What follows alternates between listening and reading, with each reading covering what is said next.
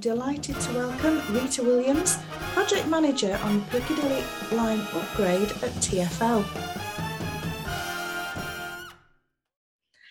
Rita Williams, good morning and welcome to the Intuitive Insights podcast. I'm absolutely delighted that you've agreed to join me. We've met each other, obviously we know each other through the National Rail Awards judging, which you've brought a real different dimension to over the last couple of years. It's been amazing to watch you in those judging meetings. But by day, project manager in the Major Projects Directorate at TfL, and working on the Piccadilly Line upgrade. Yes, good morning. Really good to see you and chat with you this morning, Nina. Yes, we do know each other. So had lots of fun judging the National Rail Awards, and it's been really good. But as you say, my day job is a project manager for TfL. So one of the reasons, and probably the main reason why I started doing the Intuitive Insights podcast about 18 months ago now, was because I've got an awareness of the number of fabulous people that we have working in this industry who have chosen transport as a career. And I think people who don't work in the transport industry don't always get it. They don't understand why people would be motivated to want to work on the railway or on the buses or aviation. And so it's always really interesting for me to start these conversations off by saying to my guest, why transport? How did you get into this industry in the first place, Rita? Was it a conscious choice or did you fall into it? I'm going to say, it sounds a bit like an oxymoron when I say a bit of both. So I used to take the tube to school every day, so to secondary school.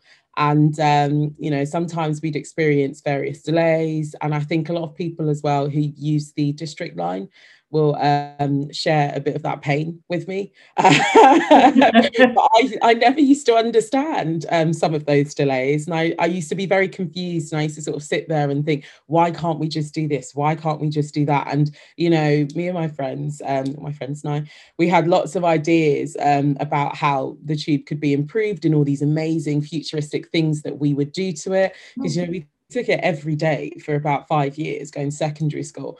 So for me, it was very much about, having had the tube be such a major part of my life growing up in London, and feeling like there were areas where maybe I could have a positive impact and make a great change. And I thought, well, you know what, I wanted to do project management. I'm a very sort of goal-oriented person. I like seeing things from conception to completion. And, I like that great sense of achievement once you've built something and, you've worked with a team to really produce something tangible.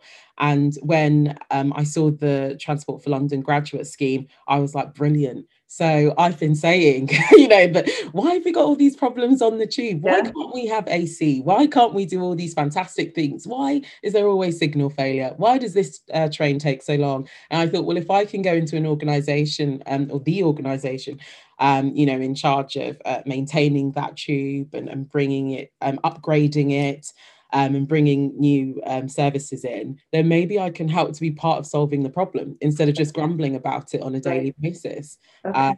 So I think for me, that was the main aim. It's so funny because I do still have friends now who will say to me, do you remember when we used to moan about the district line and used to go on, well, now we moan to you. I don't work on the district line, thank you very much. Not that the people who do work on it are not doing a fantastic job. Yeah, absolutely. So I have learnt of the trials and tribulations and why we have things like signal failure. Now, I've learned that it's not just as easy as just whacking, an AC unit, in some discrete corner of the tube or on top of it. I've learned the intricacies of it and why it is so complicated to maintain, to upgrade, and to bring in all these, things that we would love to have, but sometimes necessarily don't have the funding, the space, the capacity, or even just how complicated it would be to bring it in to merge with the current infrastructure that we've got. So it's definitely been a learning curve. And I would definitely say to anyone who thought that they could just run in with an S on their chest and fix the tube.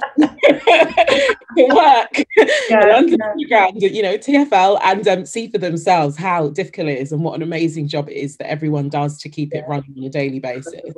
Yeah, exactly. And it's that different perspective, isn't it? And I think, you know, I can remember a few years ago when there was kind of the big timetable challenge going on and not enough trains in the north of England where I live.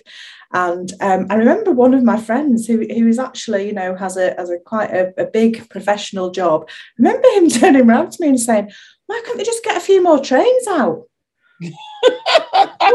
Okay, it's like somebody's got them in a garage somewhere and you can just kind of wheel them out. And then, okay, well, say we had, but where are you going to get the drivers from then? Who's going to drive the train? Well, it can't be that hard. Did you not just push a button? There's all this like different perspective that you don't actually get until you come into the industry. There's two things that I want to kind of go back to from what you've said, Rita. First of all, I am absolutely mesmerised by the idea that there's a group of teenagers travelling to school, travelling to high school, and instead of talking about their favourite pop band or, you know, the person that they might have their eye on or, oh, I don't want to go to school, you're actually sat there with your pals talking about what you would do to fix the tube. So that's kind of a mindset thing that just blows my mind to start with. Yeah, I mean, obviously we did talk about those other things as well, but in between, you've got the in between, don't you? While you're waiting for someone, you've got while a train's delayed, you've got whilst you're hot on the train, you've got whilst underneath the basket as well, because they washed you in, and you're like, well, what could we do if we could fix this? You know, and your mind is just sort of going, isn't it? You're on overdrive, constantly being stimulated by things when you are a teen. So remember, you know, especially being on the tube and just, it was the air conditioning one that we were obsessed with, and especially, you know, because I'm always warm on the tube. Well, to be fair, I'm always warm everywhere. So for me, I was like, how would we do it? Where would you put it in? Where would you put this air conditioning unit? How could this work? And it's funny because I ended up working in a department for some time cooling the tube. You know, because I was like, I need to get this done. So it's definitely something we were thinking about. And I think because, you know, the tube has been such an integral part of my life, growing up in London, you know, using it daily to get to everywhere. It's just one of those things. It's part of your life, isn't it? Well, it's part of your life, It's like when I left London, I thought, well, what do you guys do? You drive everywhere? So why? I think the other thing that occurs to me whilst you're saying that story as well is the importance of recognising, for us as an industry, recognising that there's some really good ideas within people who are, first of all, using the service. So do we have a way of capturing that? But also for young people, and this is definitely one of my kind of soapbox topics, is that we need to be better as an industry at attracting younger people into the transport industry and in rail, as we're specifically talking about it. You went on the grad scheme, the grad programme at TfL, Rita. How did you know about it? So I did search for it, and I think they came to my university as well, actually. So they did a quiz event. Otherwise, I'll be honest, I probably wouldn't have known about it. Otherwise, if they didn't come, we had a few representatives and a few ex-grads, alumni, who'd come and had a stall at one of our careers events. Right. And I think as well for me, because I was really interested in project management, I'd already done a placement year. I'd done a year in industry, and I'd done that abroad. I'd done that in defence, and I'd done it in project management. Right. And I thought, it's fantastic, this is interesting. And I'd shadowed all these people and supported project managers and thought, I actually really want to do this. And so I looked for the best project management schemes in the country, and the best ones, to be honest, were the transport related ones at the time. They were fantastic in terms of what they were offering for development for people. Absolutely second to none. Those were the ones that were coming out top from reviews from former grads. And so just in terms of their offering. How did you find out about project management? How old were you? Was it high school or was it college, university? At what point did you hear about this function within a business? So I had no idea what project management was until university. Wow. So I didn't sort of think, oh, I want to be a project manager, because I don't recall knowing any project managers when I was growing up, actually. But as I said, it was because I did my sandwich course at university. I did a placement year abroad, so I worked in Belgium, and I was supporting some project managers install IT infrastructures and Right. things like that. And I was working in defence as well and doing some work with NATO. And so whilst I was doing bits and pieces there and working for a consultancy that specialised in defence and finance, supporting the PMs there and resourcing for the PMs as well, it very much attracted me, seeing what they did. I thought, this is a career that I could really see myself blossoming into. Yeah. As I said, I like variety. I do like change. I like environments where you really have to think on your feet. You have to solve problems. I do think sometimes, it's funny because we all say we don't like stress, but I think part of you must do a bit if you're a project manager because, because we are employed because things don't go right. If everything went right, you would just need specialists and discipline engineers and things. You would just need them, and everything would sort of slot into place. But you need the project managers because things go wrong all the time. We're constantly responding to these environments. We're preempting new challenges and figuring out different ways to respond in so many different eventualities. So it's an interesting one. But from that placement year, I learned all about what project managers did. I saw their day to day, and as I said, I supported them, resourced for them. And I just thought this is fantastic. I thought, I could really excel in something like this. And I enjoyed the supporting aspect of it. So I thought, brilliant. I'll go for this once I graduate. And I did. That's really interesting. I think it's one of the, again, we're recording this on International Women's Day, aren't we? And kind of talking about kind of how can we encourage more people to do different things and to do different roles in different industry sectors and so on. And it really does kind of bring me back, the explanation you've just given us, to that kind of, you've got to see it to be it.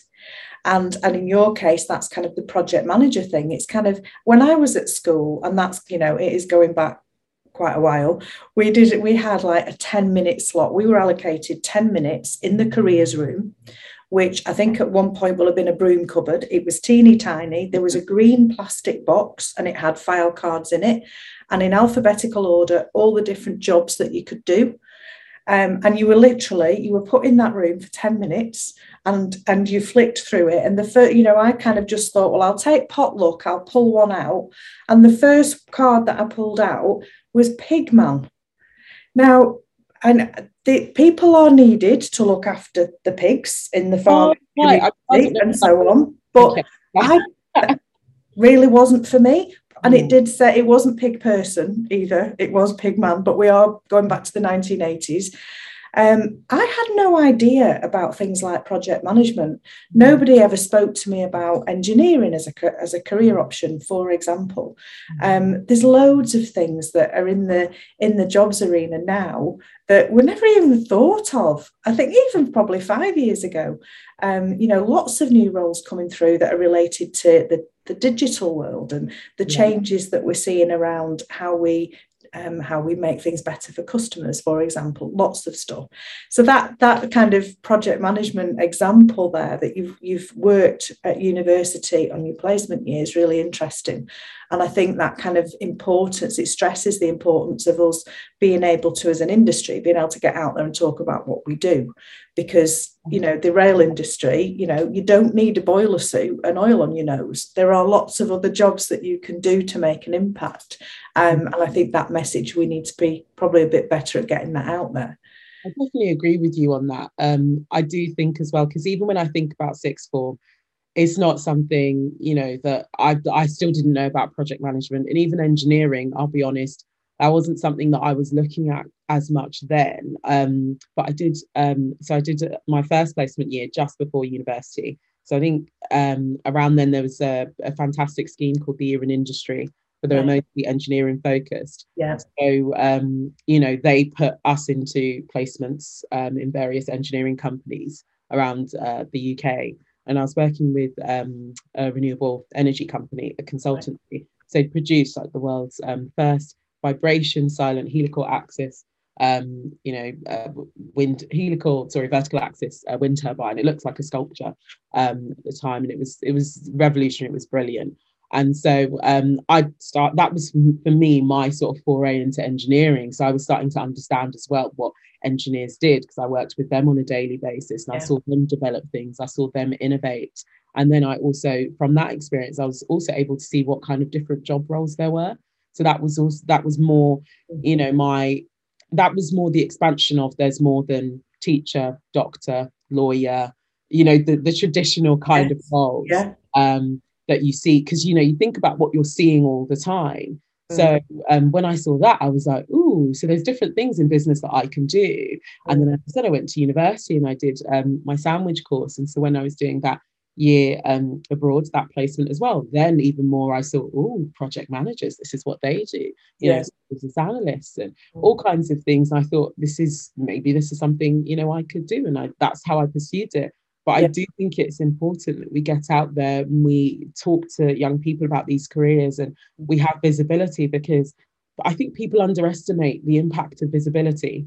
Not just seeing people that look like you, but even just letting people know that there's an option. And it's not just, you have to be on the front line, which obviously there's nothing wrong with, fantastic thing to do, but just so that there are other options. And with every industry, every business, there are so many different facets and components to getting that business up and running.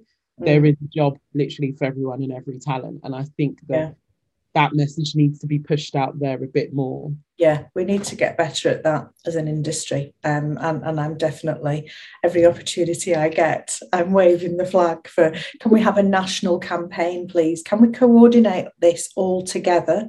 And I have got, you may have seen the advert on the telly for, it's for the Royal Navy, but it's this bloke, and you get to see all these things that he is involved in his career in the Royal Navy. And at the end, it says it's kind of born in Blyth, made in the Royal Navy. And it's kind of that kind of advert which really inspires and motivates, and it pops up on the telly when you're kind of just sitting on your settee of an evening, and it just sows a seed. It's kind of like, oh gosh, yeah, that's not what I thought it would look like.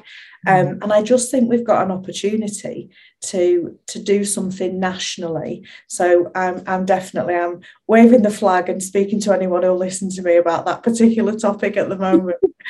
So when you joined, Rita, just talk me through the kind of career to date at TfL from the grad programme. What did that look like, and how have you got to the role that you're currently doing today? Right. So I started the grad scheme a good few years ago now. I always want to say like 2-3 years ago, and then I remember it really wasn't. I'm like, no, actually, it's been quite a while now. It's been quite I do that. Yeah, and has it been that long? But because TfL is such a big organisation and you could work for so many different parts and you're in all these different programmes, it almost seems like every time you move roles, because we would still apply to move to a different role, that you're working for a new company. But I started the grad scheme a few years ago, and my first ever placement, I can remember because it wasn't that long ago. But yes, I worked for a department then called Stations and Third Party Development. So it was a really interesting and cool, it was a placement that was assigned to me because the grad scheme is a 2-year intensive training programme, fantastic development scheme. I honestly had a brilliant time on the TfL grad scheme. And if it's going at the moment, I'd recommend it to absolutely anyone, because it was brilliant for shaping. They really, really cared about our development as leaders and as people contributing to the organisation. It was a great grad scheme. So I worked for Stations and Third Party Development, and it was a construction project management placement. And I remember thinking when I first started, been assigned to this construction one, not really interested, because I didn't really know much about it. I thought I wanted to do more change management. So I thought, I'll do this for a little bit, and if I want to change placement, I'll tell my placement advisor I want to change. And I found out that I ended up loving it. I loved the environment. I loved being on site. I loved the people that I worked with. They were fantastic. They were incredibly knowledgeable. Lots of fun. I worked with a lot of boisterous characters that were very happy to kind of take me under their wing. And I really enjoyed it. I project managed various projects whilst I was there. So we were involved in the Pret a Manger at Stratford, which was, so we built that in 12 weeks. Because we had a moratorium with Pret. So that was a fantastic project. Wow. Yeah. It was one that was quite commercially lucrative for TfL. So all of the projects that we did at stations and third-party development, it was mostly a commercial development type projects. So things involved any sort of developers approaching us and saying we'd like to build retail units and spaces, we'd like to exploit those, and we're happy to give you a percentage of perhaps either profits, or we'd rent the land, and then we'll also upgrade or contribute to the maintenance of a particular station, or contribute in some way, shape or form to improving public infrastructure.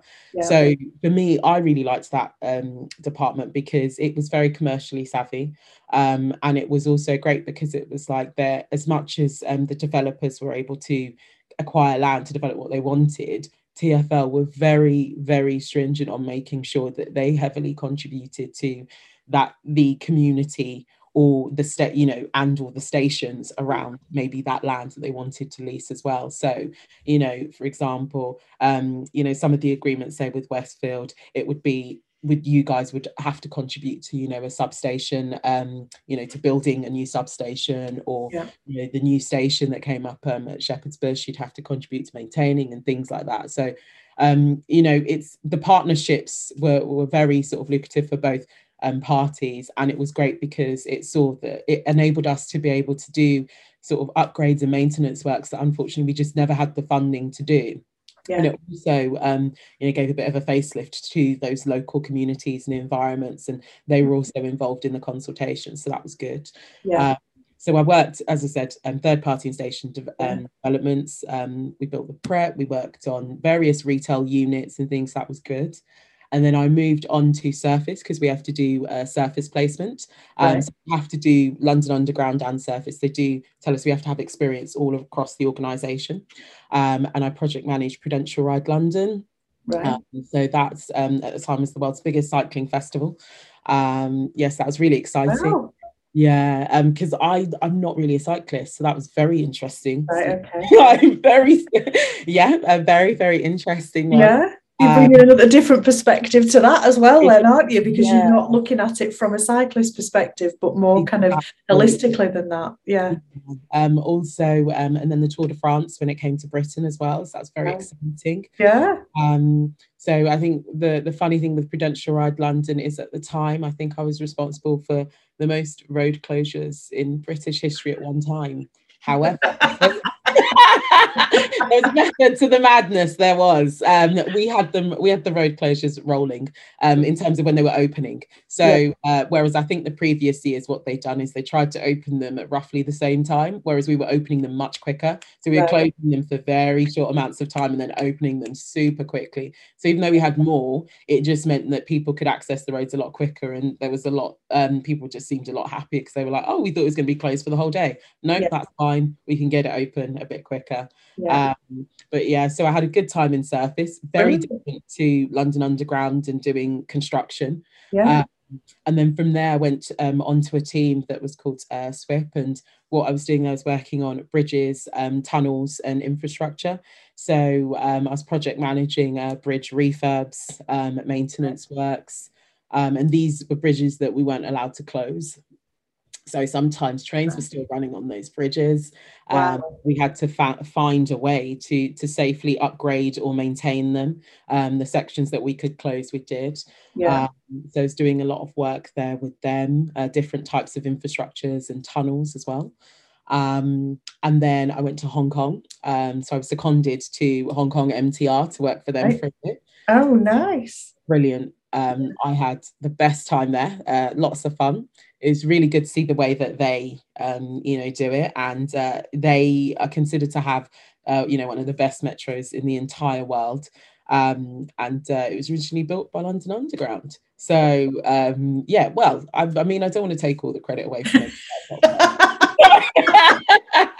However, there are a lot of could take a little bit underground who went over and helped build it. And when I asked them why it was that they didn't have as many problems, well, obviously because London Underground is incredibly old. It's a lot older. It's over 150 years old. And then all the issues that they were facing and all the problems that they had with the underground, they literally took the lessons learned and said, right, when we go to Hong Kong and build that now, we're not going to do this. Like, we're going to build, learn from that. Yeah. Exactly. All the problems. And it's so funny because when you walk through and you go through sort of the back office stuff, you go through the tunnels, you see all the problems undone. So the things that we have that are kind of, wrong, but that were right for the time, 150 years ago, you see them undone in Hong Kong, like literally just undone. I can see the walls, the structures, the station interchanges, how many lines change in one station, everything you can see, it's mapped out beautifully.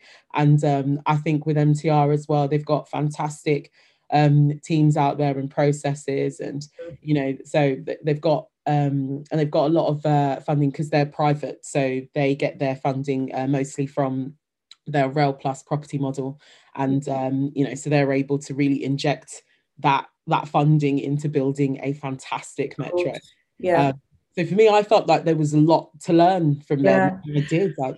And I just need to ask you, so the people listening to this, I can almost kind of hear a few voices going, oh, you're so lucky, Rita. You're so lucky to have had that opportunity. And yes, you are. But I also know at my kind of point in life that luck happens. Yes, it does. And we can all say we were in the right place at the right time. But how did you get to Hong Kong? What was it about you or the job you were doing, how you were doing it, whatever? How did you get there? Because you can have a look for a bit of it, but what did you do? Because I know you will have done something. I did. I remember the first day on the grad scheme. So that was sort of my time on the TfL grad scheme. And my first day on the grad scheme, I think I had heard that someone had done a secondment in New York with the bike scheme. And I thought, that's fantastic. How did you do that? For Transport for London, how are people able to get secondments, abroad? What's going on? And I spoke to her about it. And I sort of thought, okay, well, do you know what? I would love to have the opportunity to have a secondment to learn from another country's network and perhaps bring these lessons back. So I did do a fair amount of legwork, and what I did is I started to do research as to what the best metros were considered in the world via Comet. So I looked at Comet's rankings of the best metros in the world. Right. I looked at some of the common problems that I felt we were facing, and I saw the way that it was reported they dealt with it. So I brought the top 3 at the time, and I built a business case and presented that business case as to where I felt we could learn and what the benefits and value would be to the business if we had one person seconded, or if we perhaps did an exchange program where they could learn certain things from us and we could have knowledge exchange, we could learn certain things from them. Mm-hmm. And once I presented that business case, senior managers saw that there was merit in it. Yeah. They asked me to do a few bits and pieces as well in terms of exploring more of the figures, the numbers, and sort of what real value would be added. So it wasn't just a jolly to Hong Kong. And so it was a case of presenting that to various people. And once that was passed, it was then the next level up, and doing all that research. So I did put in a lot of legwork for this. And I also brazenly, might I add, approached certain people that I thought, would have some sort of vested interest in having certain problems solved. So certain people in the organisation, I thought, they're working on these problems. That metro has appeared to solve this problem. Could I approach them and ask and see where it is, what limitations do we have in solving the problem, and why haven't we approached it the way they have?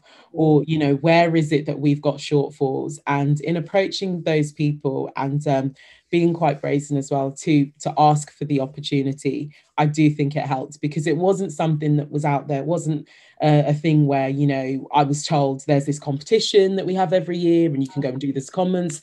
there are no secondments abroad. Yeah. You know, they don't want to really be promoting sending anyone anywhere. So which makes sense. Like, Yeah. we work for Transport for London, that makes complete sense. But in presenting that business case and showing that I could add value by going, and value, you know, having strengthening the relationship as well with the other metro, there could be value in that. We could have lessons learned and solutions brought back to us. We could be solving problems as well. I think people saw the merit in that and thought, okay, we'll give you that opportunity to do it. Yeah. This kind of goes back to the beginning of our conversation when you mentioned that you're very goal orientated and you've seen something that you wanted to do literally on the first day of your graduate program with TfL. This opportunity, you've seen someone else has had that opportunity for a secondment, and you've made it happen. You've really kind of obviously thought it through in the way that a project manager would, to say, right, if we need to get to that point, how am I going to get there? And obviously there needs to be a business case, because why on earth you can't have a jolly to Hong Kong? I'm sure some people do, but I can't imagine it happening with TfL. So brilliant story, Rita. I love that. I love it. And so from there to where you are today, any more wriggly bits? Yeah. So I came back from the grad scheme, you know, presented a lot of the things I learned, because there again, I was doing some work with their retail units and understanding their commercial agreements, how they do testing and how they manage to get through certain processes a bit faster than we do. So I came back and I worked for Cooling the Tube. So I rolled off the grad scheme and I went to Cooling because, as I said, AC was my mission. I was like, we need AC on the tube. Stop London sweating. Exactly. Stop London sweating, especially in the summer. So I went to work for Cooling the Tube. I worked on the award-winning Forest Road ventilation shaft project, and then also Baker Street as well, that fan upgrade system. So bringing cooling to the platforms, bringing cooling to various areas. And we had St. Paul's as well, which is quite, I know people say it's quite chilly at the moment because of all the cooling we've brought in. And we did actually draw up some plans and things for prospective cooling. So working with wider programs as well to bring cooling onto some of the newer trains that will be coming in within future years. So I had a great time there. And then I went to 4LM. So that is the billion, well, I think at the time it's about 3.4 billion, possibly gone up, program. So that's upgrading the Hammersmith and City district, Hammersmith and City Met Line district and the Circle Line. Right. So bringing in the S-Stock, upgrading the signalling system for that. So I was working also on the signalling equipment rooms, building some of those as well, which was no easy feat because a lot of that was on land that was it was in logistically areas, we'll say, very, very small areas of land and constrained areas. So I worked for 4LM for a while, delivering some of those buildings. And then that took me to the Piccadilly line upgrade, because I built some signaling equipment rooms at 4LM. I'd been there for a while and I thought, new challenge now, we'll do the Piccadilly line upgrade. And yeah, so I'm currently working on upgrading the DC power infrastructure, which is huge because it's across the entire line. The Piccadilly line upgrade, we're hoping to increase the capacity of the Piccadilly line by about 60%. Wow, right. Yeah, we're hoping that, you know, we can still achieve that with a lot of the funding issues that we have at the moment, but we are working really, really hard. Some great work has already been done. We're finding ways to cut costs where we can, obviously within the realms of safety and without compromising, you know, the actual aims of the project and still being able to deliver value. So we're looking for different innovations, and I'm working with a team of fantastic engineers at the moment who are producing innovative solutions for with some of the cabling and changing materials, and we're going through some actual trials and testing at the moment. And we've discovered with one of our innovations, as we're still doing the trials, I won't talk too much about it, but with one of them, we've already saved 1.5 million just from innovation of switching one of the cable materials. So we're doing various bits and pieces at the moment, and we are really trying to reduce costs in a way that still supports innovation but also does it safely. So I mean, yeah, the Piccadilly line, it's where I'm at now. It's challenging, especially with everything that's happened because of COVID. But we're getting there. We're doing what we need to do. We're doing what we need to do, and we're getting there. It's a huge undertaking, just my sort of portfolio of projects. Huge. So I just the other parts of it as well, to get the Piccadilly line upgrades and then get those new trains coming in. It's a lot of work. Yeah, amazing to be involved in it. And I think just listening to what you've talked us through in terms of your career to date, and I have absolutely 100% confidence that you will continue on this amazing trajectory, and I will watch with interest in terms of what you go on to do. But anybody looking at a graduate programme in the transport industry and hear it, so kind of looking at it in one sense and then hearing what you've done and what you've been involved with, it's kind of almost like, well, I had no idea that all of that could be involved in this kind of industry and this kind of graduate programme. Really grateful to you for talking us through that, because I honestly believe it will be inspiring for other people listening in, and maybe they are already in a career in the transport industry. A lot of our audience are kind of already kind of well progressed into their career, but they've got children, they've got friends with children, they've got other people that they can tell about it, and I really hope that story gets shared and inspires other people to want to join. In terms of sorry, Rita.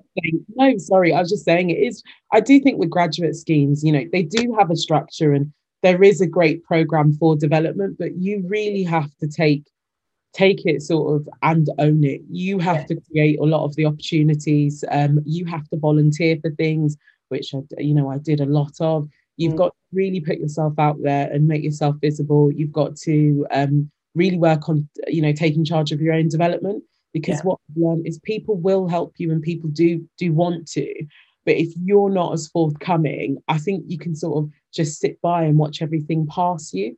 Whereas if you sort of take that opportunity when you see it, and say yes to opportunities when they come and see what comes of them, then you're a better place to really carve out the future that you want for yourself. Most definitely. And that's advice all the way through your career. That's really good advice. And I think that grabbing hold of the opportunities, seeing them in the first place, grabbing hold of them. And for me, again, I completely agree with your comment about make yourself visible, because we've got so many amazing people in this industry sector, and I kind of make it my business to go and hunt them out and find them. But sometimes it's quite a tough ask, actually going finding people, and then you think, gosh, why haven't I heard of you before? Why haven't I met you before? Visibility is key. It really is, in terms of your career development. In relation to the industry then and the future, we've obviously, we've mentioned it a couple of times, the last 2 years have been tough. They've been really tough for all of us as individuals, as well as for the rail industry at large.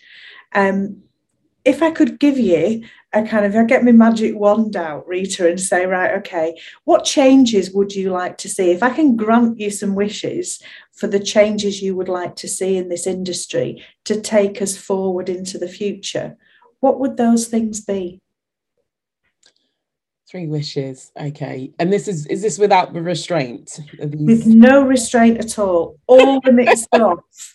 My magic wand is fully charged and ready for action, Rita. So yeah, absolutely. My biggest one is funding. I think if we can find better, routes for secure funding, secure and consistent streams of funding. And as I've alluded to before, I think that can be done with the exploitation of commercial developments and seeking commercial agreement opportunities. I think that is a brilliant way to secure funding, really taking advantage of those commercial agreements with developers, with, any sort of retail businesses. I think that is a good way, because I think, as with this pandemic has shown us, and as with, how the governments in the last few years have shown us, you can't necessarily rely just on government funding. Yeah. That is not a certainty. No. So I do believe if we could secure, some ways of consistent funding, and actually the funding that we need to truly maintain and upgrade the network to a standard that the customers would be happy with, that would be brilliant. Because we do have the plans in place, we do have the engineering, we have the skill set to make some of these things happen. But unfortunately, we are very, very stretched. And so therefore, it becomes a sort of cherry pick of, well, what can we do for what we've got? And it's the best thing to do. So, as much as, we've talked about AC a lot, I always will.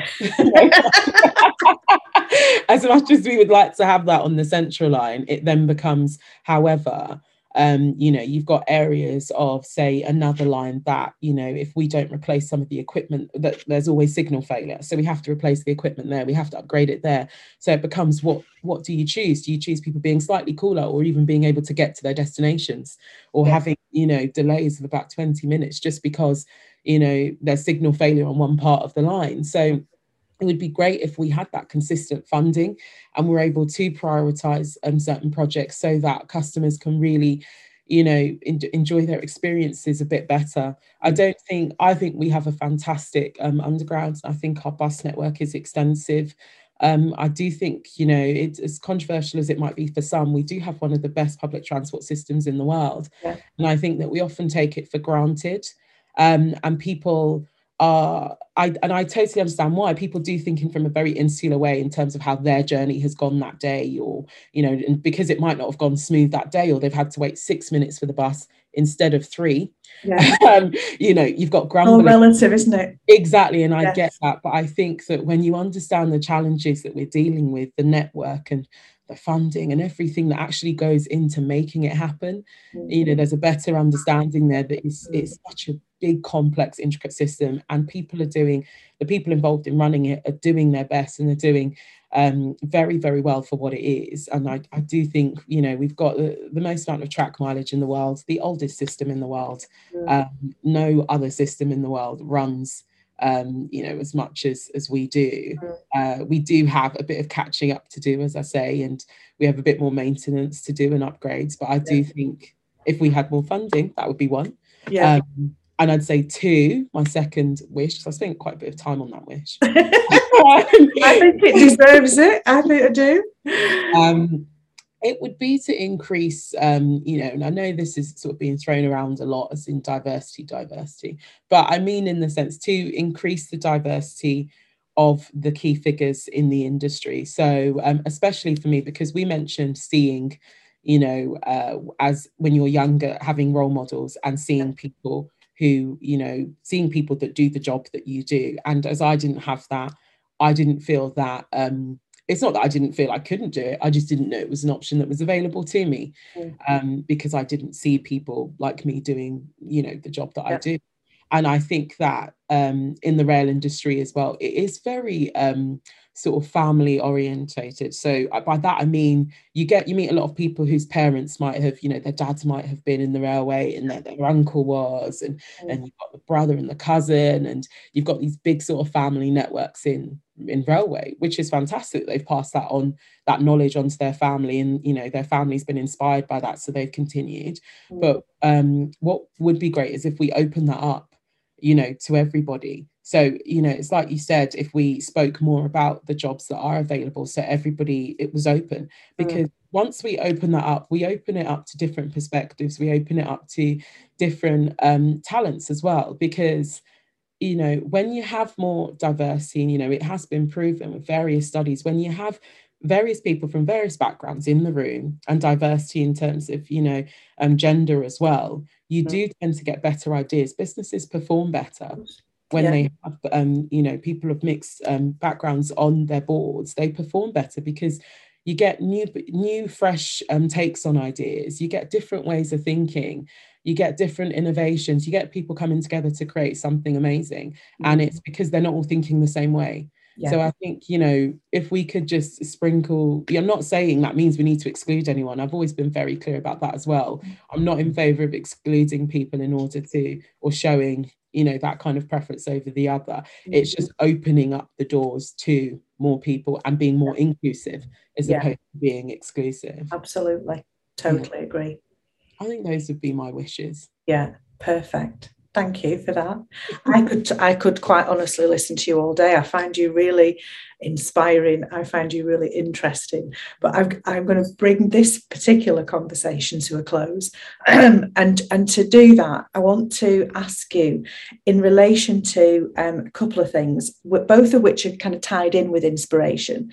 As you've gone through your career, have there been role models, Rita, that you kind of can say, well, that person, there was that person saying that to me or giving me that opportunity, whatever, they were a really strong role model for me.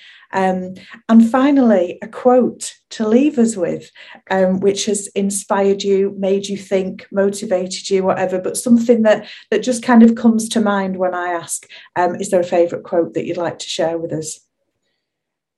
So in terms of role model, I'd say one of my first managers on the TfL graduate scheme was a fantastic, confident, boisterous man who was very much himself, unapologetically himself.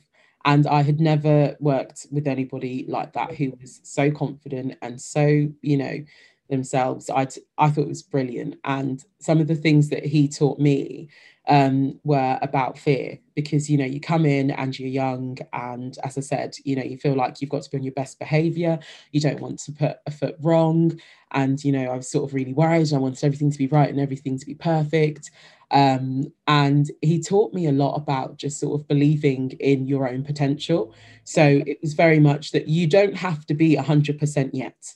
It would be fantastic if you could be, and that's fine, but you are still learning and you are getting there, and that's okay.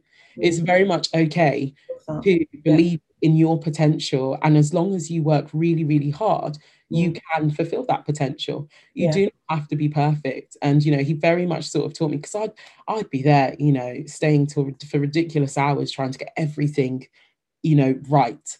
And he came to me and he said, that's not what you're here to do. You are also here to learn. And I think that sometimes we go into jobs thinking that we have to know absolutely everything. And yes, you do have to know a bit. Come on, you've been hired because you know something. Absolutely. There needs to be some reason why you're doing the job. Exactly. But at the same time, I think that there needs to be some humility in yourself and understanding that you can learn. And you need to believe in yourself. You need to believe that you are capable. And if you do that and you can bring that to the team, you can be an asset. You can be an asset in the way that you add value to others, and having that confidence to even fulfill your role. So I thought that he was great because, he taught me a lot about that. And he also sort of pushed me to really get out there and talk to people as well, because you'd be there in, at your desk and you'd only talk to your team, and he would constantly be like, pick up the phone, go and see that person, go and establish relationships, go and talk to people, because even from them, you don't know what you could learn, because when it's that thing where, someone says, when we're talking, I think when you're talking, I think it was the Dalai Lama. I hope it was. Okay. Waiting. I think it was. He said that when we're talking, we say what we already know. But when we listen, that's when you learn something new. Love it. Yes. Exactly. And it makes you think, because you're like, oh, that's actually true. Yes. So I think that was a lot of the philosophy that manager went by. And he would say, oh, go and talk to people, be confident, get out there, take opportunities when you see them, be confident in your potential, and just learn, apply yourself, and you will get there. And I thought that was great advice for me, because, as I say, I was working, and I still do work, in a very male-dominated environment, with a lot of people who had been on the job for years, who I felt knew everything, and I was sort of there, like, they're going to think that I need to know everything now, when I walked in. So I think as a grad, it was good for me to have somebody who saw a spark in me, believed in me. Absolutely. And said that I need to believe in that too. Yeah. And I think in terms of quotes, so I did sort of give you one, but you did. I love it. I do have another one that another two, actually. We'll do two. So I've got, great things never come from comfort zones. Right. I like that quote. Yes. And I like that because I have very much felt that in my career, whenever I've pushed the boundaries and I've pushed for opportunities, they have not been in my comfort zone at all. Right. But from them has been a fantastic experience and an opportunity. So take Hong Kong, that was not in my comfort zone, going to certain people and asking if I could present a business case, and saying, can I have this opportunity, even though it's not on this fantastic, I already have a fantastic opportunity. I was already on a brilliant grad scheme that was all mapped out for me. But then I went and said, please, can I?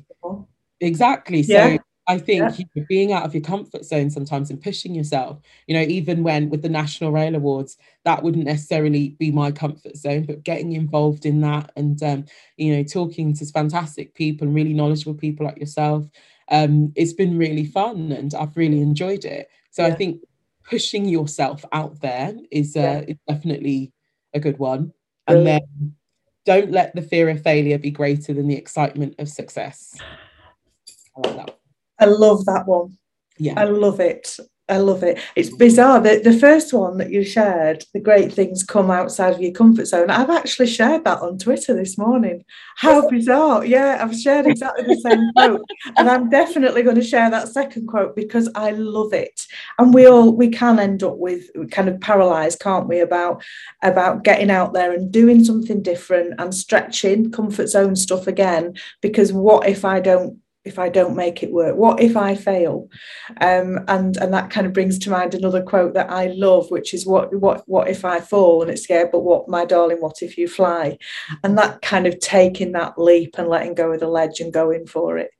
Rita Williams, I have absolutely loved every minute of this conversation. As I said, and at the risk of repeating myself, you inspire me. When I see you and I see where you are in your career in this industry and how you talk about it and the stuff that you're being involved with, you are a total inspiration. I just think I wish we could just wheel you round to every school and college and university in the land to say, look, this is how exciting a career in transport can actually be.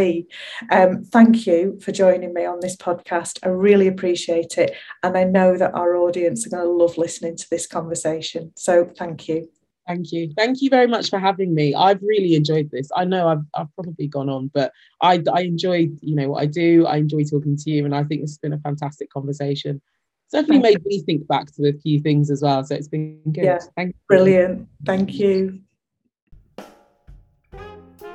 My huge thanks to Rita for joining me on the Intuitive Insights podcast and being so inspirational in terms of her entry into the rail industry and what she's achieved since. I think she's definitely one to watch.